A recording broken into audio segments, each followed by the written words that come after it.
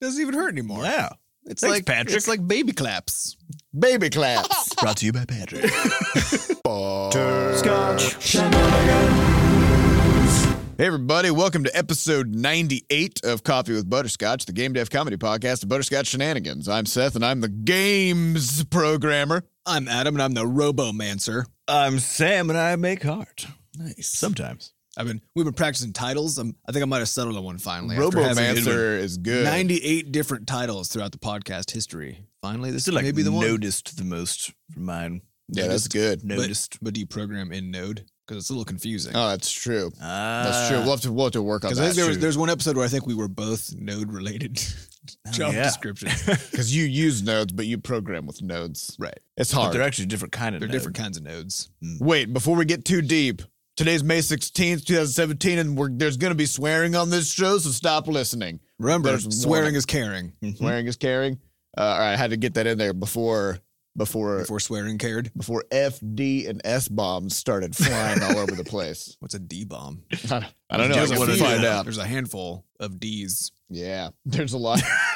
There's a lot of D's. A handful of D's. Podcast. All right, so we got some news this week, folks. What's up? For starters, a week from this Friday, also known as May 26th.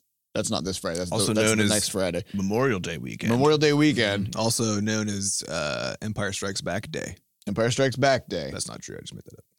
Empire Strikes Back Day is May 26th. Back Day. And we have the Shenana Jam coming up. It's the Butterscotch Shenana Jam. It's Game Jam. It's going to be 48 hours of just pure chaos. Yeah.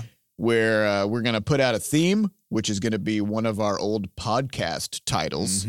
Or rather, you can just hit a random generator and it'll hand you a random podcast title. For I your do have to theme. remember to turn that on. Otherwise, that won't. Yeah, we got to remember to turn that on.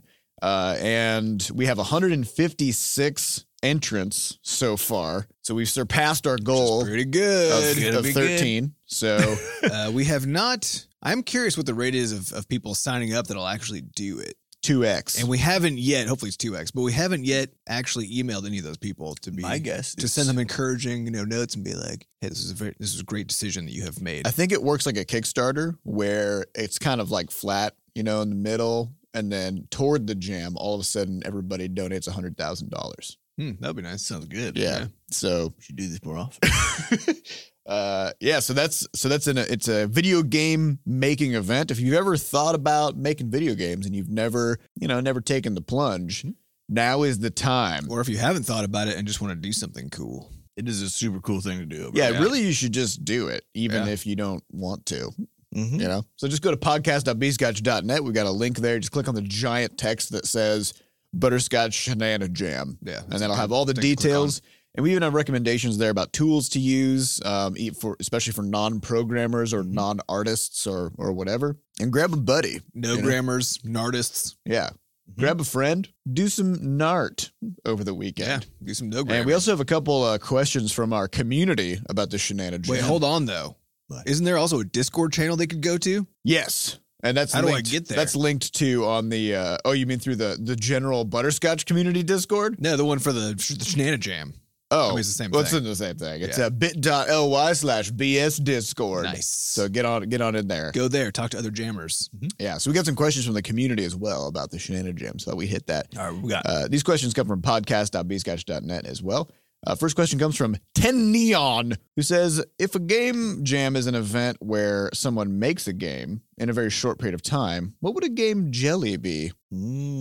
What's the difference between jam and jelly? I think jam doesn't jam have pectin in it or something so Yes. that it gets all solid and Yeah. Well, I think stuff. I would think that like a game so jam jelly. is runnier. Or jelly Well, is runnier, if a right? game jam is where you make a game over a weekend, a game jelly would be when you don't make a game over a weekend and you are just envious of all the people who did. That's good. So all of you who are listening who don't participate, You're prepare to be- doing a game jelly. You're going to get coated in game jelly Yeah. after Memorial Nice. Day weekend. That's right. All right, cool. Good. All right, so next question comes from Darth Ewok 99, who says, "Hey guys, Hey. anything we should be doing to prepare for the Shenana Jam?" Can Ewoks be Sith? Yeah, Okay. Anybody can. Cool. They don't discriminate. They're an equal opportunity sort Murderer? of murderers. Nice. Yeah, I think the biggest thing to do before the jam is to, if you want, find a buddy for one, because working with just one person even really it makes it a lot more fun. And the next thing to do would be to join the community Discord, because there's actually tons of people chatting in there and sharing practice things that they're doing right now. That might even be the first thing you should do, because you might find a buddy in there. Yeah. So a few people are practicing art, some people are practicing code, they're just doing tutorials, that sort of thing. I think someone just posted a game that they made in a day a couple days ago. Yep. So there's a lot of inspiration actually. People are bouncing getting pretty around there. revved up. Yeah, everyone's getting hyped. So pop in there and get some inspiration, and then pick a platform, pick an engine of choice, whether that's Game Maker or Unity or Unreal if you want everything to look very shiny. Or Cocos 2D, Cocos 2D. which I have heard of. If you don't really want to make much. Yeah. Yep. That's So good. we highly recommend if you're going 2D that you go with Game Maker. It's just the best one. I'm just gonna say it. Yeah. You can disagree, but you're wrong. And then when Yep. it comes to 3D, both Unity and Unreal are fantastic. But the whole point is pick an engine before the weekend and then play around in it, because they are their own software programs. It's not just about coding it or putting the art assets in. You need to know where to go within that engine to put those things together. So do a quick tutorial. Most of them have tutorials, intro tutorials that are between like an hour and 4 hours long. So literally if you do even just one of those before the jam starts, you'll be essentially ready to go. But really, you should do as many as possible, also to get yourself in the right mood. Yeah, and I think probably to like really get in the mood, you should probably stop sleeping and just like stop paying attention to your family, your loved ones. Yeah. Stop talking to your friends. Although what we did tell Definitely. you last week was to do none of these things so Jam that you responsibly. can do well, no, them that's during the jam. during the jam. Yeah. During the Oh, jam, gotcha, okay. during the jam, you should get a good 8 hours of sleep, be healthy. But leading up to the jam, obviously, you quit your job, allow your life to go to shambles Okay, and all gotcha. that stuff. Yeah. Burn your house down. Because you got to prepare, right? And then final question about the Shenana Jam comes from Retro Banana Man NL, That's good. who says What is the NL? Is this like a Nintendo It's like an X. suffix? NL, non-licensed, Non-lethal? So probably lost his banana license, which is probably why he's a Retro Banana Man, because so he it's used like to be out a of banana copyright or man, something. but his license was revoked. So Retro Banana Man NL says, if you sign up for the Shenana Jam and it appears that you don't have time because something happens, is it a problem that you don't create a game, or do we need to let somebody know, or that we can't make it, or what's the deal? Nah, man. This isn't school. Yeah, if you can't make You it, either then- achieve things or you don't. if you That's can't all. make it, then you're just doing a game jelly, and that's fine. Yeah. You know, so there's no pressure. You just sign up and then do it if you can. Mm-hmm. Cool. You If you totally can't, do it. the only person you've let down is yourself. That's true. Yeah. Also us. Well, though. and everyone who And cares everybody about else. you. Yeah. Mhm. All right. So let's move on to the remainder of the news. Sam, Ah. you have a sleeping story. Okay. So I have shingles still. yeah. Well, those are gone. It's but the now gift that you keeps on giving. now yeah. all you have is excruciating constant pain. Yeah. So it's sort of transitioned in the last week from being just straight raw pain to that sort of died down quite a bit. But now there's this sort of really intense itch feeling that occasionally just stabs in there underneath the skin. There's nothing really going on the skin. It's just this nerve thing happening. So what this has ended up doing is it makes me toss and turn a shitload while I'm sleeping. This is the preamble to the story, because last night I tossed and turned onto the wrong side, because I found if I sleep on the side that my shingles are on, for some reason the pressure of the bed, like pushing on it, somehow helps counteract it itching like a motherfucker. So Yes. so at some point I wake up and I'm on the wrong side. I'd sort of flipped over and I was facing Diana. And so I, without sort of, being awake, I don't have my eyes open or anything, I fling my arm over to essentially do a push-up to flip myself over and just karate chop Diana right in the neck. And she wakes up, she's like, ah! And she's like, what happened? And then I'm just like, sorry. And then she just fell asleep immediately. I was gonna say you should just pretend like nothing happened. Be like, what are you talking about? Wait. You ever have those dreams where it's like something happens in a dream that kind of times itself to match with something that's happening in the Yeah. world, right? So like your alarm is going off, and then in the dream there's also a sound. I wonder if that happened in her dream. She was already being karate chopped in the neck anyway in her dream. It was real. It was What real. I was wondering about that is, does your brain go back and just retcon the Oh, dream? definitely, yeah. You know? Yeah, because your brain's always trying to make sense of what's going on, and it just does So when you whatever wake the up fuck and you're it like, wants. I remember in my dream that this happened lined up like that. Right. But really, your brain just made that shit up. but really like you were, so like Diana was in her dream just having a conversation with somebody. And then inexplicably that person just karate chopped her in the neck. My favorite part is that when we woke up this morning, we're chatting for a bit and then making coffee and stuff. And she's like, I just haven't been sleeping well these last couple days. And you're just like, that's weird. Did she remember that? Yeah, I reminded her of it right when we first woke up. But I was like, I've been tossing and turning like crazy. This is the first time I karate chopped her. But I mean, As far as you know. as far as I know, She's like, I have a stiff neck. it's weird. I got a sleeping. black eye.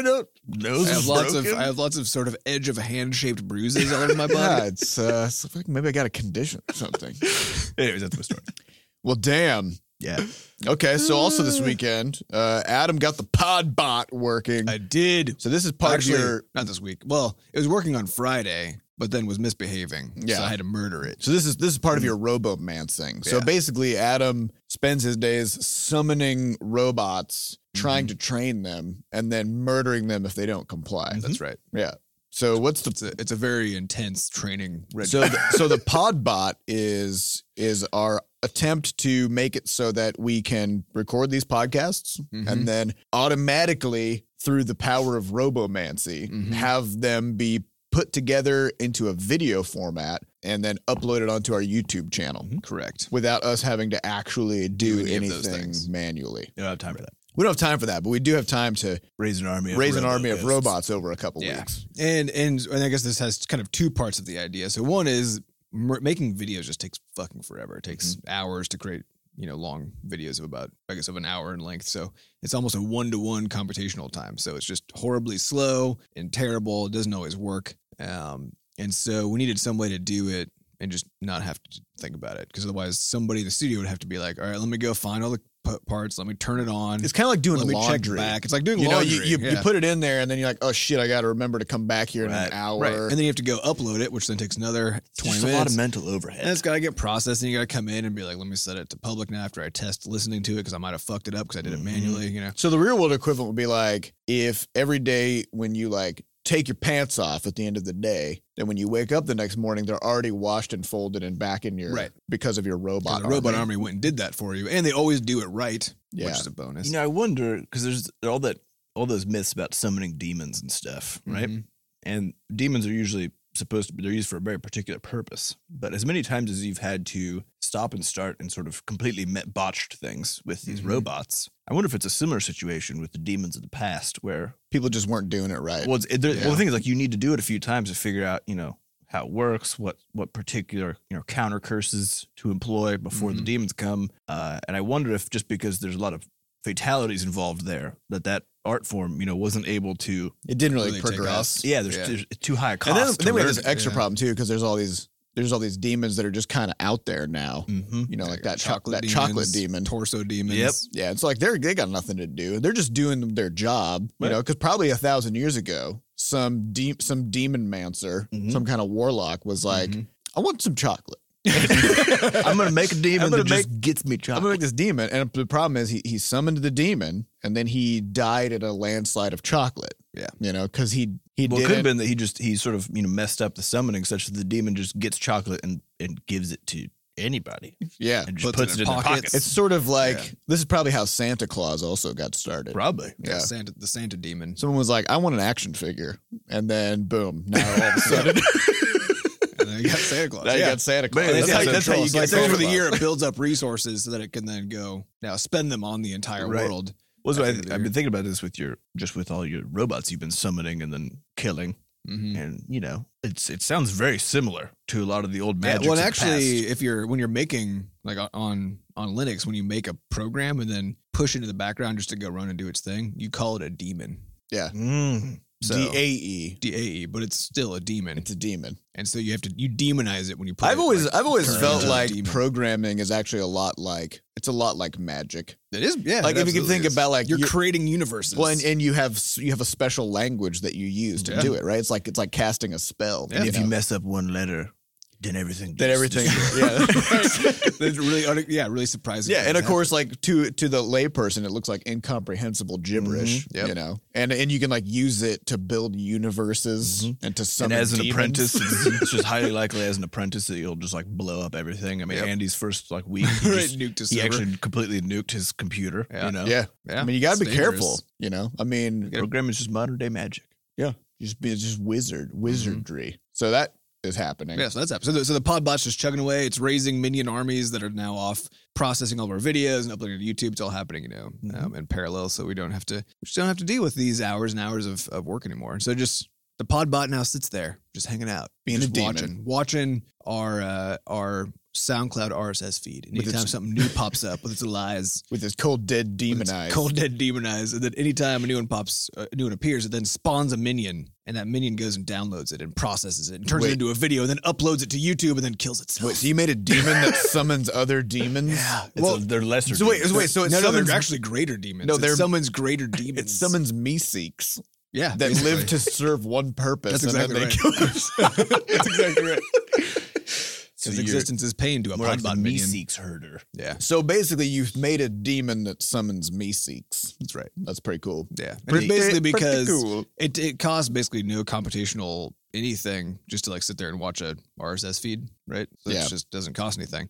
But to process video requires a lot of computational resources. So there's no point in wasting computational resources on the demon summoner. That's I guess right. the demon that also summons demons. Right. But we want to put a lot of resources into the minions that are actually doing the work. But they don't need to be around for very long because we just put out an episode a week. So you have a sort of like a big-eyed, tiny scout-like imp figure right. who is very commanding. Yeah, and and he just summons raises huge, these really enormous dumb orc beasts. work beasts that Yeah. then do all the work, and then That's he right. kills them. Yep. Very disturbing. So And he does kill them. They actually they ask to be killed when they're done. they return to the summoner and they kneel and they're like, "My purpose is served." That's exactly right. Yep. We need some fan art of this or a comic. This is so good.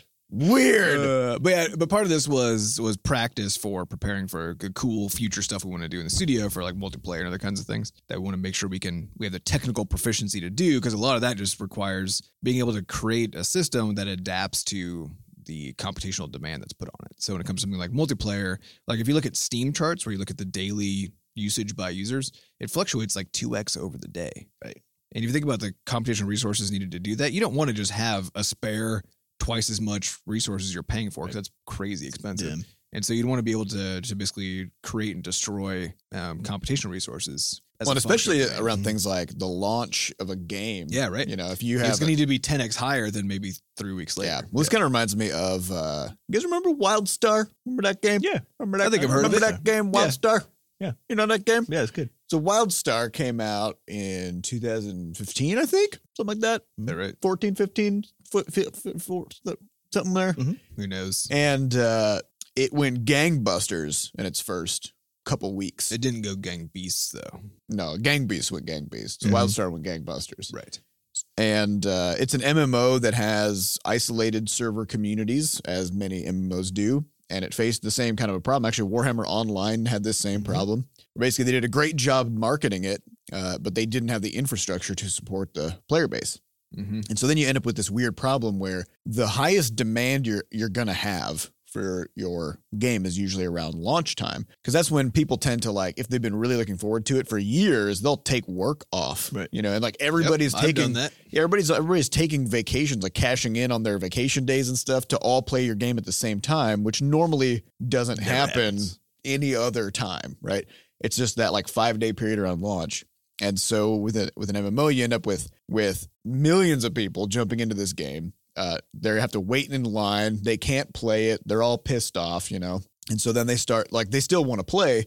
So they'll move to like less populated servers and start playing characters there, but with the intent of moving back to a higher populated one. Mm-hmm. So then they end up like making extra characters all over the place. And so then usually what happens is the company who is launching the game, they'll spin up new servers. Yeah. But on an MMO, those servers tend to be more permanent, right? Right. It's like they make a new server community to try to spread the players out. But then once that frenzy of activity dies down, then most of the servers are now ghost towns Mm-hmm. because people go back to work and you don't have everybody trying to play at the same time. And so then you have a backfire where because there's just so few people on those servers, and MMO usually requires lots of players for it you'd actually engage with the content. There's so few people can't really play the game. They get bored of it, they quit, and then eventually it just kind of like trickles off, and then you have like one server left with people on it, which is actually what happened in that case. Also with Tribes, probably, right? Tribes was Tribes just server based too, or is it? No, it was just a matchmaking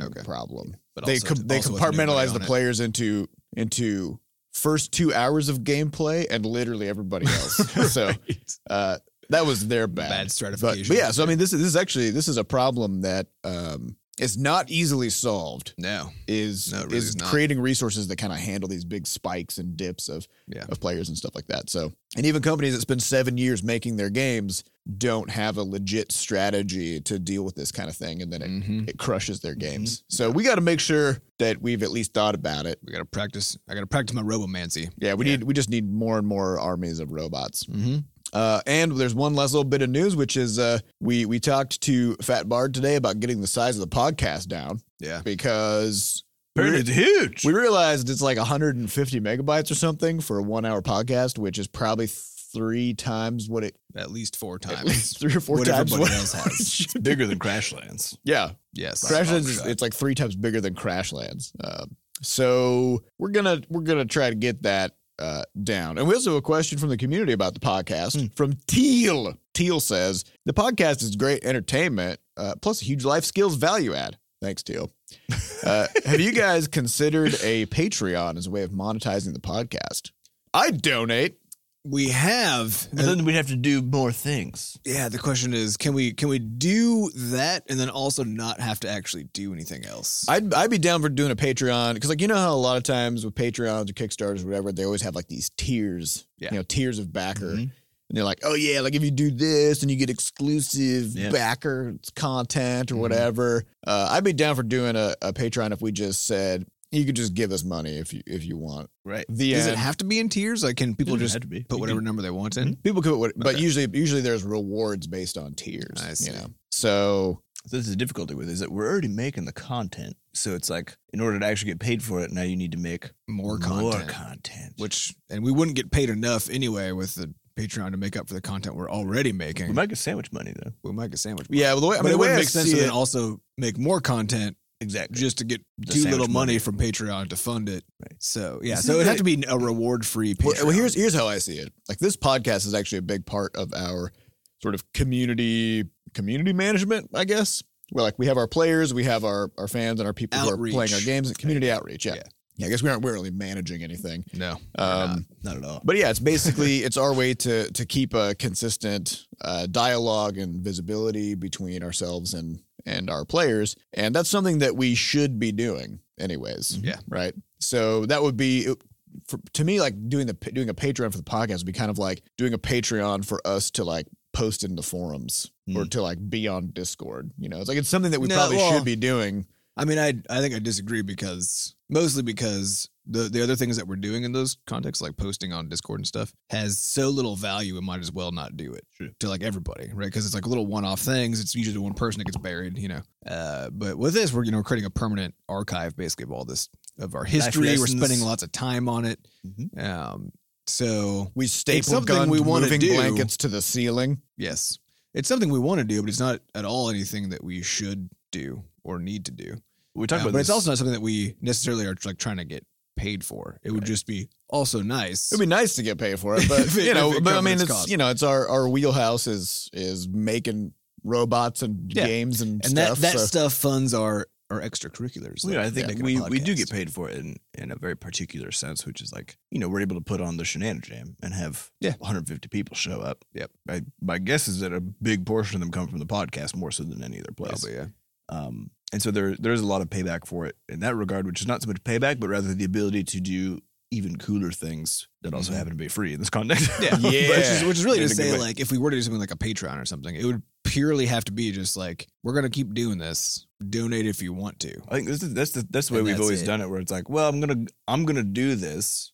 If Yeah. you would like to join along, you're welcome to. Right. But your joining has no impact on whether or not I'm gonna. We're just gonna continue do to it. Yeah. I think the main thing is like, and maybe if we get more more reach by putting our stuff up on YouTube and that sort of thing. So we have a bigger base. But mostly I wouldn't want a sad Patreon because it's not even about like, I hate that shit. yeah, it's not even about making money. But if we put a Patreon up and it's bringing in, $5 a month, it's just, Well, I feel like this is actually sad. a weird problem. And it kind of makes me think back on how some information is actually bad to have. Right. Where like if, back when you could only buy a video game at like a retail store and the internet wasn't really a thing that you could get at very easily, then you would just go there and you'd look at the box and you'd be like, I like this. And you would buy it. But you wouldn't go and look at 40 different reviews or be like, oh, this only has 2 players or 2 people reviewed it on Steam or something. You're just like, whatever, I'm making an independent a little judgment. more blind. Yeah. A little more blind. And You're so less you just reliant on social proof. Exactly, yeah. And so the fact that there's so much social proof available means you see a Patreon, you see somebody with like 6 backers, and they're making like $9 a month or whatever for like making their Twitch stream or whatever it is. Yep.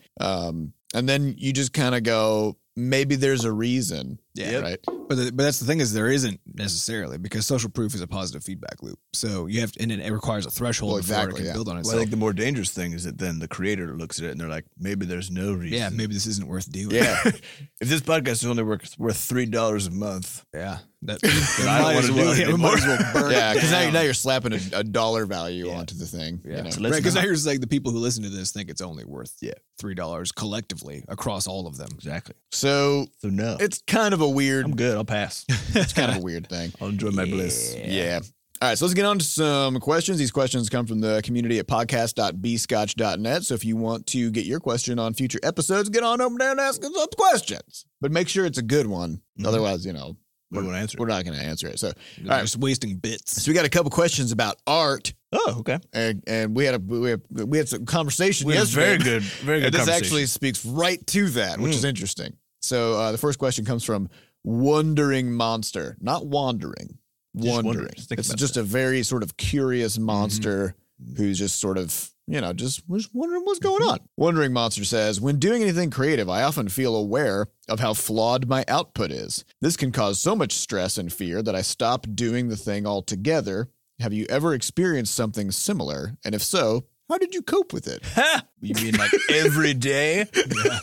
Every time I look at a new game that came out, this new game called Dead Cells came out. It's a roguelike Metroidvania. Is that CELLS or CELLS. SELL? Okay. Yeah. So you're not like a Yeah, not sales. Okay.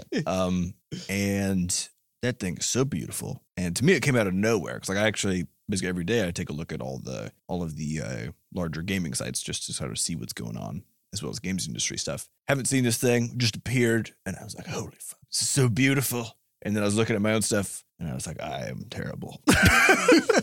And that happens basically every day. So I think what it is like that, I don't think for any really good artist, I don't think that ever really goes away so much as you start working around it or just use it as a point of growth. So in the case of Dead Cells, their color work is really good and their animations in particular are fantastic. And I'm not sure if they're actually, it looks pixel art, but I'm not sure if what's actually happening is that it's 3D models. Like the animations are so fluid for every single one of those creatures then that it looks like maybe they're actually 3D models. I have no idea. I might be lying, but they look incredible. And so it's kind of taking apart what it is about that thing that looks good versus your own stuff. And then if there's basically a technical problem in the way, in the case of games, because oftentimes that is, you don't necessarily have infinite texture space to do stuff and you want to conserve on various things, especially if you're going on mobile in terms of resources. So you have to ask yourself the question, why it might be the case that that's the way it is. And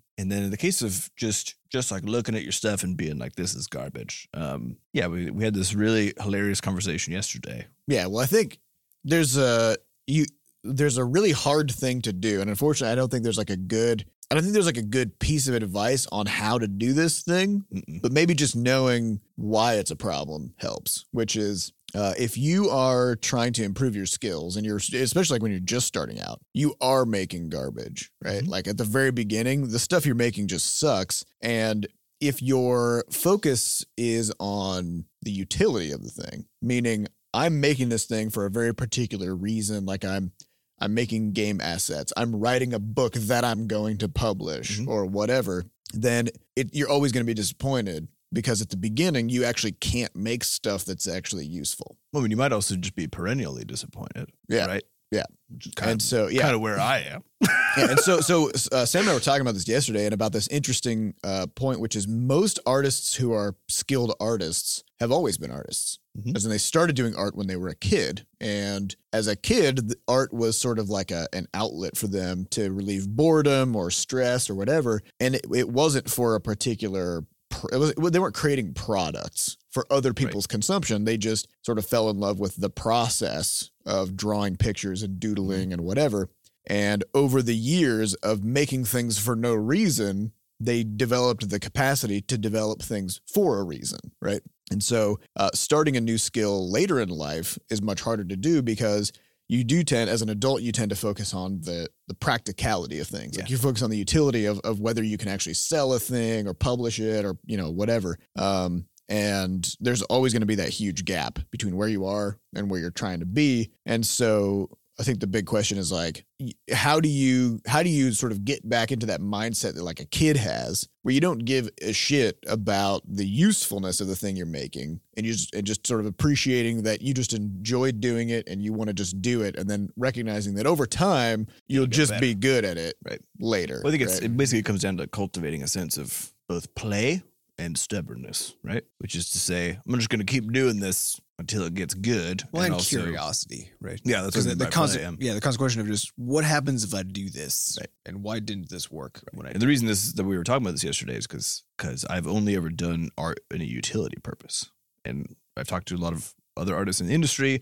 And in fact, when we went to this, when we went to GDC 2 years ago, there's an artist sketch meetup, and I wanted to go meet with other artists, but I don't have a sketchbook. I literally don't never sketch. sketched I don't. Because do why would you concepts. sketch? Because you can't put a sketch into a video game. Exactly. And so all of my art is, so I had just had 3 games to show them. I had Flop Rocket. Is and that all you had? Crashlands on the phone. Yeah. And a fan who ran across. Oh yeah. Well, that happened later. But yeah. So I just like the way you said it, though. All I had was 3 games that I published. Well, so full of that's my the art. interesting Full of thing, my though, art, is that since I've only ever done it for utility, then I basically have a hard time practicing for the sake of practice. Sure, yeah. And that's just a true fact for me at this point, that I honestly don't quite know how to make the jump over to just drawing for funsies, because it's just not a thing that I do. I don't know.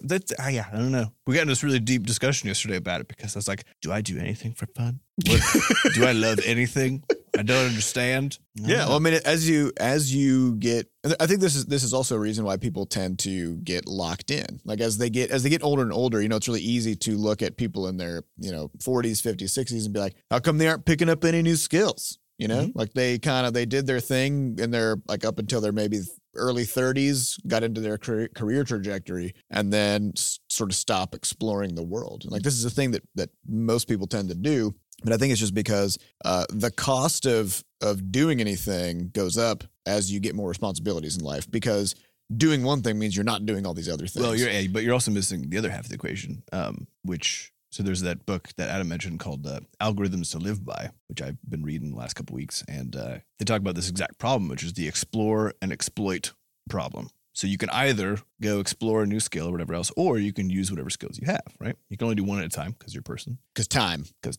And so the interesting thing is that as you get older or perhaps deeper into a career or whatever else, the reality is that the second part of the measurement there is not just that it's a higher cost, sort of opportunity cost to acquire a new skill, but also that the interval by which you have to exploit that skill is shrinking. So for example, if you pick up a skill when you're 50 and it takes you until you're 55 to actually be like good at it, you might die, right? Like you're getting to a point where like there's less life left on an interval level, and you have to throw that into the equation, which is why young people are just so done with their time, right? That's the whole joke. Because they just feel like they got infinite. Because you have infinite time as a teenager. But that also presumes that the point of doing a thing is to be good at it. Yeah, well, that's what I'm saying is like as you get older in life, you have more costs. You got to pay your mortgage. You got to take care of the kids. Whatever it is. You also hopefully have more resources. Well, sometimes you do. Certainly more than when you were a kid. Yeah. Well, What you don't tend to have is time. Yeah. So they often say later in your life you're money rich and time poor, and when you're young you're money poor and time rich. Right? Yeah.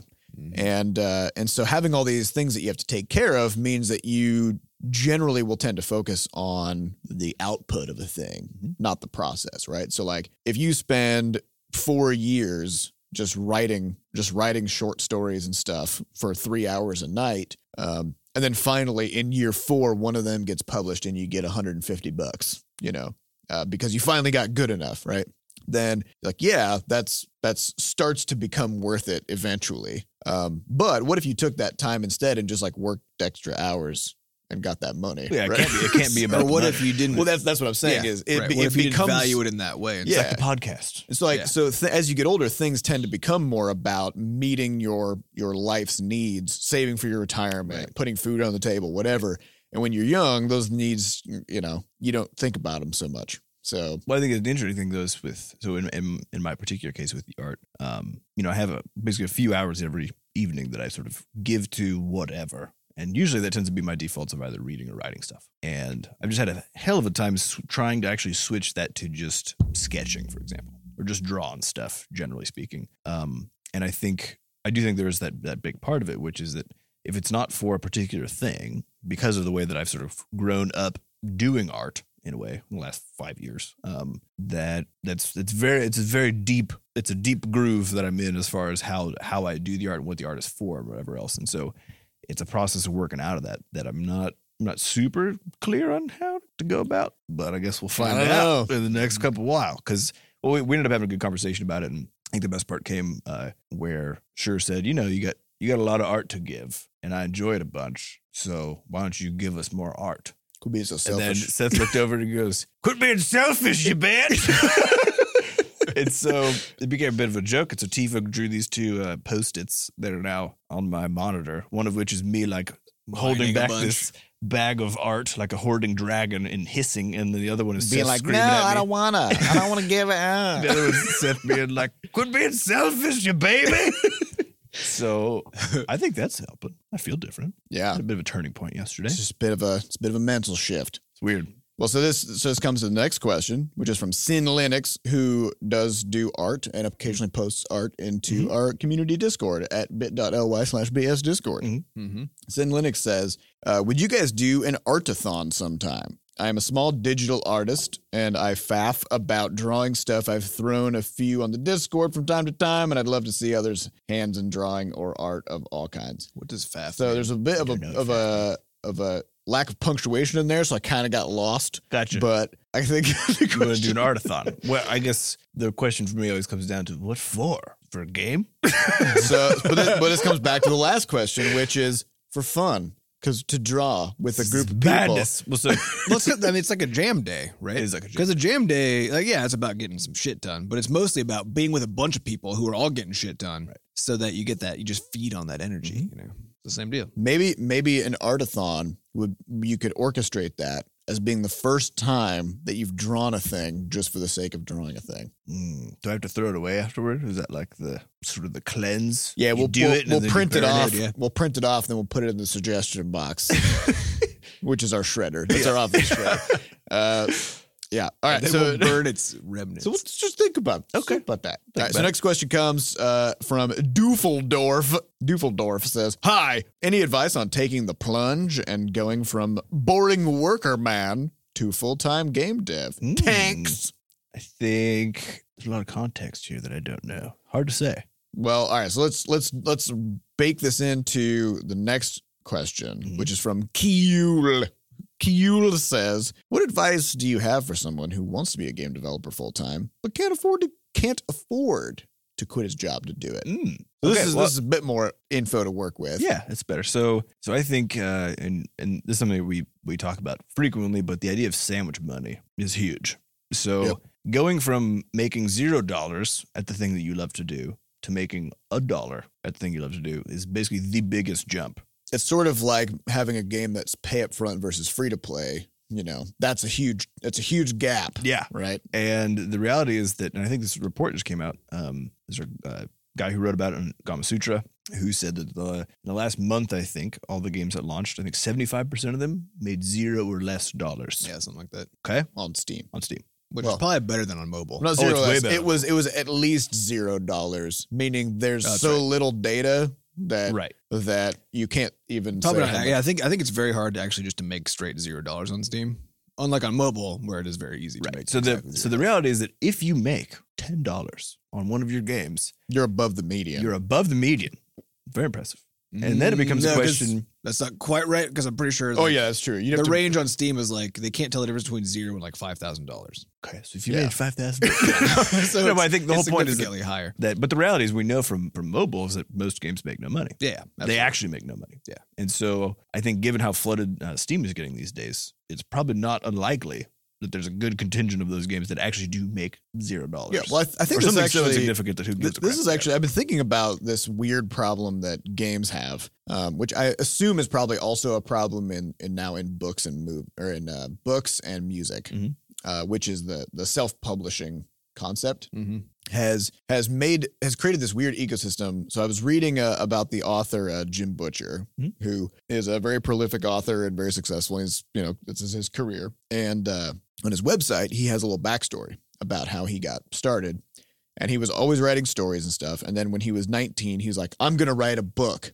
And he wrote a book, and it was garbage. So he wrote a whole book and then just threw it away. And then he wrote another whole book, showed that to some people because he was proud of it, and they were all like, no. And they threw that away too. He wrote another one, showed it to some more people, and a couple people were like, I kind of see where you're going with this, but it's pretty terrible. So he threw that away.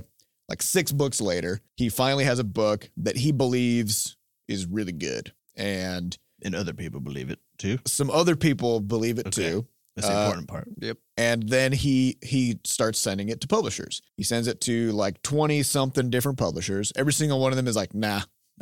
Like this is not what we need. And it wasn't until finally he actually started going to different conventions to meet with publishers face to face. It would like to their agents or whoever, and just like talk to them about his books. And then finally one of them was like, sure, send it over. And so then he did, and then finally he got his first book published, right? It's like that's what it was like to publish a book or a game or to get like your music onto a record label or whatever. And now that's just not the case anymore, right? And so when it comes to like making these early things, it's like if you think about if this guy, instead of throwing his first book away, published it, and then instead of throwing his second book away, published it, right? So he would have published like 10 just utter pieces of garbage before making something that's actually decent, which, kind of stands like in the, like that makes sense statistically if you think like 90% of things on Steam or mobile or whatever basically make no money, right? And it's because there's so many people that are still like learning what they're doing, but they most of those publish are their first stuff. games. Yeah, they publish their stuff because they can, and they don't just throw it away because nobody will take it, right? Well, the thing is, and I think because we started there in the same spot, and I think there's a huge value to actually, because you don't need to have a hit to be able to sort of see where things are going and to learn a bunch and turn stuff around. So even if his first book had literally like 3 people bought it, for example, if It was kind of like our ebook on Amazon, Gerblins. it's like Gerblins, right? So again, you're making sandwich money, which is if you make enough money to buy yourself a sandwich first like once a week and then every day through your game projects, then all it is just a question of scale at that. So it's learning enough and getting good enough at the thing you already know how to do, and you can get paid for a tiny bit to get paid a lot more for it. And I think the whole question of how to take the plunge from working full time to getting paid for it, to working full time and not getting paid for it has more to do with basically background finances and stuff than That's basically anything 100% else. of, well, it's that, and then how intelligently you then go about it once you quit. Because do you have a mentor, for example? Yeah, and if we you did, just- that would have helped a shitload, right? But if you just pill around and try to make your dream game, so if you quit your job and try to make your dream game, you're guaranteed to fail. That's the only path that is available to you. Right. But if you quit and then say, all right, I'm just gonna try to make something as an experiment, get something that I think is good enough that people would be willing to give me some money for it. That's my goal. That's the end of my goal. Just good enough to get people to pay me for it, right? And get that out as fast as I can, because you learn a whole bunch of stuff. You learn how long it takes to actually do it. You learn how to spin up a marketing campaign. You learn a whole bunch of stuff. And you won't get much out of it, but you should get something, and you should be able to learn so that you can now do better the next time. And so if you approach it in that kind of way, then you'll be able to sort of take it'll make incremental progress that you can measure. You'll be able to see how that lines up with your runway that you've built for yourself before you even go and do it. And then you can actually just make good decisions the whole time. Mhm. And then it's not even about risk. It's just give yourself a runway, dive in and be smart about it. Yep. So how do you, well, I guess here's a follow-up to that. Because this person asked, how do you work toward being a game developer, but you can't afford to quit your job to do it? Because not being able to afford to quit your job can come in multiple dimensions. Mhm. Like one might be the money, right? And the other may be related to time, where like, for example, what if you work a full-time job and then you also like take care of a family in the evening, Mhm. So what would you do in that scenario? You got to start, basically, you got to collect a ring of supporters who are willing to essentially sacrifice on your behalf Mm-hmm. for some period of time that is very clear cut, so no one feels weird about it, and then you just go for it. So a friend of ours does actually write stories and books, and it's been his goal since I think a year and a half or two ago. And he's got 2 kids, mortgage, works a normal job, and the way he described it was he just sat down with his wife and his kids, and he said, "This is the thing I really want to do, and I want to figure out how to get the time to do it, and I need like an hour and a half a day. So like I'm willing to get up early or whatever else, but that I'm means gonna do it. I gotta do it. yeah, I need just a little bit of give from this community, the support community. So the thing is, So it's you really can- it's about viewing the family as a team that Yeah, it's a supports team. each other. Exactly, which is exactly how you should be. not doing it anyway. antagonistically, because if it's like, oh, I just need my time to make my games, Yeah. whatever, then you're not doing it right. So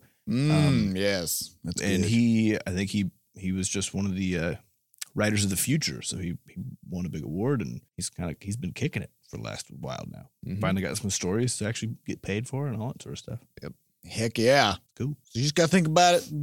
Get some backers. Start up a Patreon. But don't though, because it's not going to go well. don't It'll just be understand that. upsetting. Yeah. Starting up a Patreon and being like, I would like to make video games. Yeah. That's not going to fly. All right. So next question comes from Foolish Mortal, who says, "Hey guys, here's an issue I've been thinking about for my next game. Would you rather have one customizable character, like in Skyrim, or multiple pre-made characters for players to choose from, like in Overwatch? Diablo or Overwatch. Or Diablo, yeah. Or Diablo is more of like a combination, right? You've got pre-made characters that you can then customize further. As in just choose their gender. Like that's the only option. Isn't Oh, it? I'm thinking about Diablo 2. Okay. Yeah. I was You thinking mean- Diablo. you're talking- I'm talking about like what they do. Yeah. Okay, gotcha. Assume the work to make either option is the same. That is a faulty assumption, but is? I Yeah. will. But let's just assume. Sure. So let's so roll with it. assuming that somehow through some bizarre Some sort of mechanism, robomancy, Probably perhaps. robomancy. probably some army of robots has made it so that you could either have characters that are pre-built and are not customizable and just are what they are, or characters you can customize. Mm-hmm. So in Skyrim, you just are a person, right? And then, or you're a lizard person or a cat person or Sonic the Hedgehog or whatever. right. And then whatever you are capable of is also completely up to you. Mhm. And so you work your way through the story. I think we are confounding two parts here because one Yeah, is you're talking about- appearance and one is functionality. Right. Is it fair to confound those? No. I don't think it is. Not at all. I think the question's about appearance primarily, isn't it? That's That's what when I think about character customization up front, it's only appearance based Yeah. generally. We'll I start there. only think, whenever I think about character customization, I only think about what it does. Okay, we should think of that 'cause- as two separate That's right. questions. So from an appearance standpoint, I think you gotta answer the question of what your game is trying to do. So games that allow you to customize your character, let your players essentially fall in love with themselves, right? Or express themselves. Or express themselves. Games that have characters that are things of their own, let players essentially empathize with and, in a sense, become fans of, and use those characters as more of a mentor sort of things. So in the case of, like in my case, I think my books actually probably easiest example. There are certain heroes from certain books that if I'm in a particular position, I'm like, what would that guy do? What would Brian Boitano do? What If you were here right now. yeah, what would Vin from the woman from the Mistborn series do in this scenario besides murder everybody very quickly? And I think there's a lot of power to be gained from providing your players with essentially an idol of sorts to become through your game, and then hopefully, if it's done really, really well, to take out of your game into the world. So, Wait, so is this yeah. and is this advocating for character customization or for a pre-made character? pre-made characters. Yeah. So, well, that's so those are the two sides. So, one is for Well, I player mean, I expression. actually disagree that like a pre-made character is about sort of like hero thing. Because I'm thinking whenever, because I've actually never, because I was interested that you said that now you like look at circumstances, you're like, what would some character that I've like experienced through the eyes of, do? I've literally never had that happen in my entire life. What would Gordon Freeman do? Be really quiet. He as would a crowbar. quietly stare at people and then kill everything. But for me, it's more about it's typically about character exploration. When you're reading like something with depth of any kind of depth at all, then it's always the character is flawed in some way. Otherwise, it's boring as fuck, right? If all they do is the right thing all the time and they're just amazing and whatever, then who cares? It's not interesting. But it's that exploration of their flaws and how they fuck up and their relationships with their people, and so it's basically empathizing with and experiencing life through somebody else who's experiencing things that are just very different from what you're experiencing. So that's presuming the game has a story. Right. So I'm also presuming that this is more of like a kickoff sort of thing, where it's like you are this character now, and that's that. So there's a game called Dungeon Souls on PC that uses the pre-made characters basically with no story whatsoever. So then all of them have different abilities and that sort of thing, and you kind of pick the one that fits your play style, and you unlock other ones. So you could kind of you basically commoditize the characters in a sense if you go the pre-made path, because you can unlock new characters depending on the game type, which allows more replayability. If you're doing customization, you get more of that player expression. The players get to put themselves in the game, which is huge. But I think the question kind of comes down to what other aspects of the game are there. Because if there's multiplayer, doing character customization is phenomenal. Yeah. Because people But I also want to be think if you've different. got the right kind of pre-made characters, there's no added value in having customizable. There may not be, yeah. Because Yeah. if a character is like clearly like the super jacked masculine man who is white or something, right? Then it becomes actually difficult for a lot of people to like cast themselves there, because everything about that character is like being exactly that as a person. But if you're playing as like an alien or some,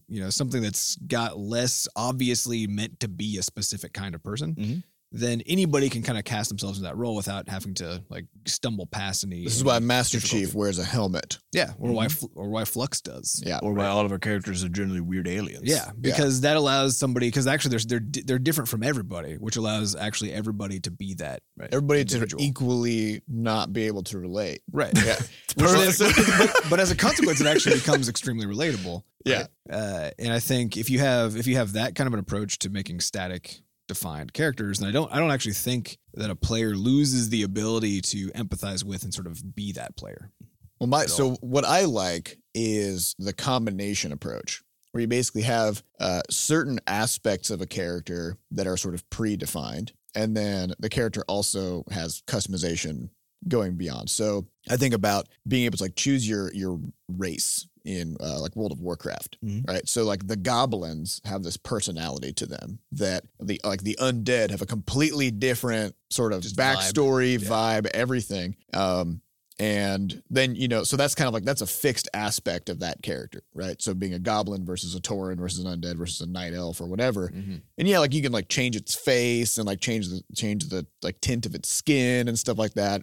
Give it a name. And then when you go out in the world, like you've got different like armor that you put on, to make yourself look different. But still at the core, you do have this sort of like identity as relating to some kind of like the core group that character belongs to.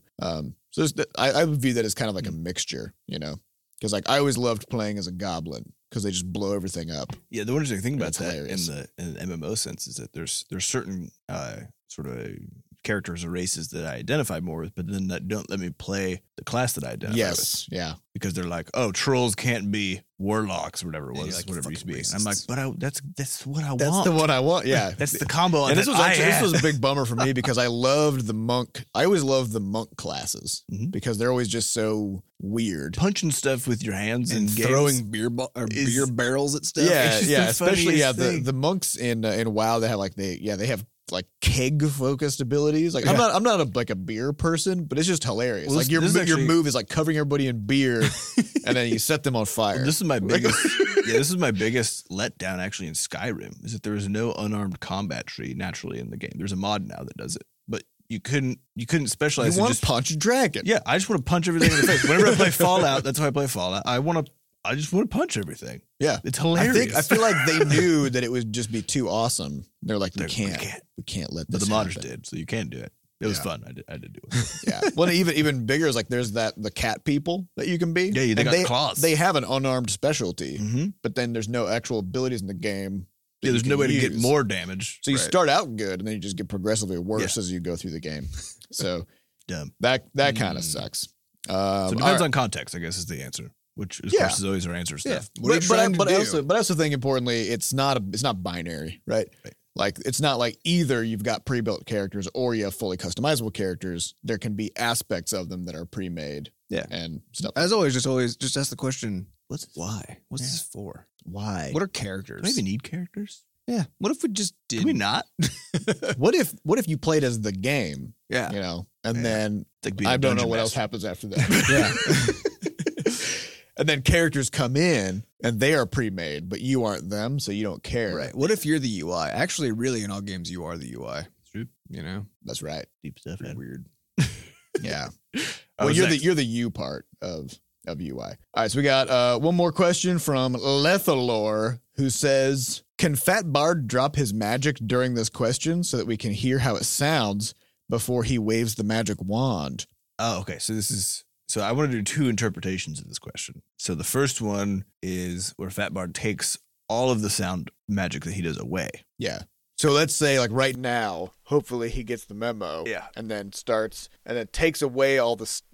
So that what he's you will doing. hear is our true voices, Our true voices. and the true soundscape in this room right now. Yeah. So just let that sit in for a moment here, and then let's transition over to what when Fat Bard punches it up to the maximum level, It takes it to the max. where there's Tyrannosaurus Rexes. Explosions.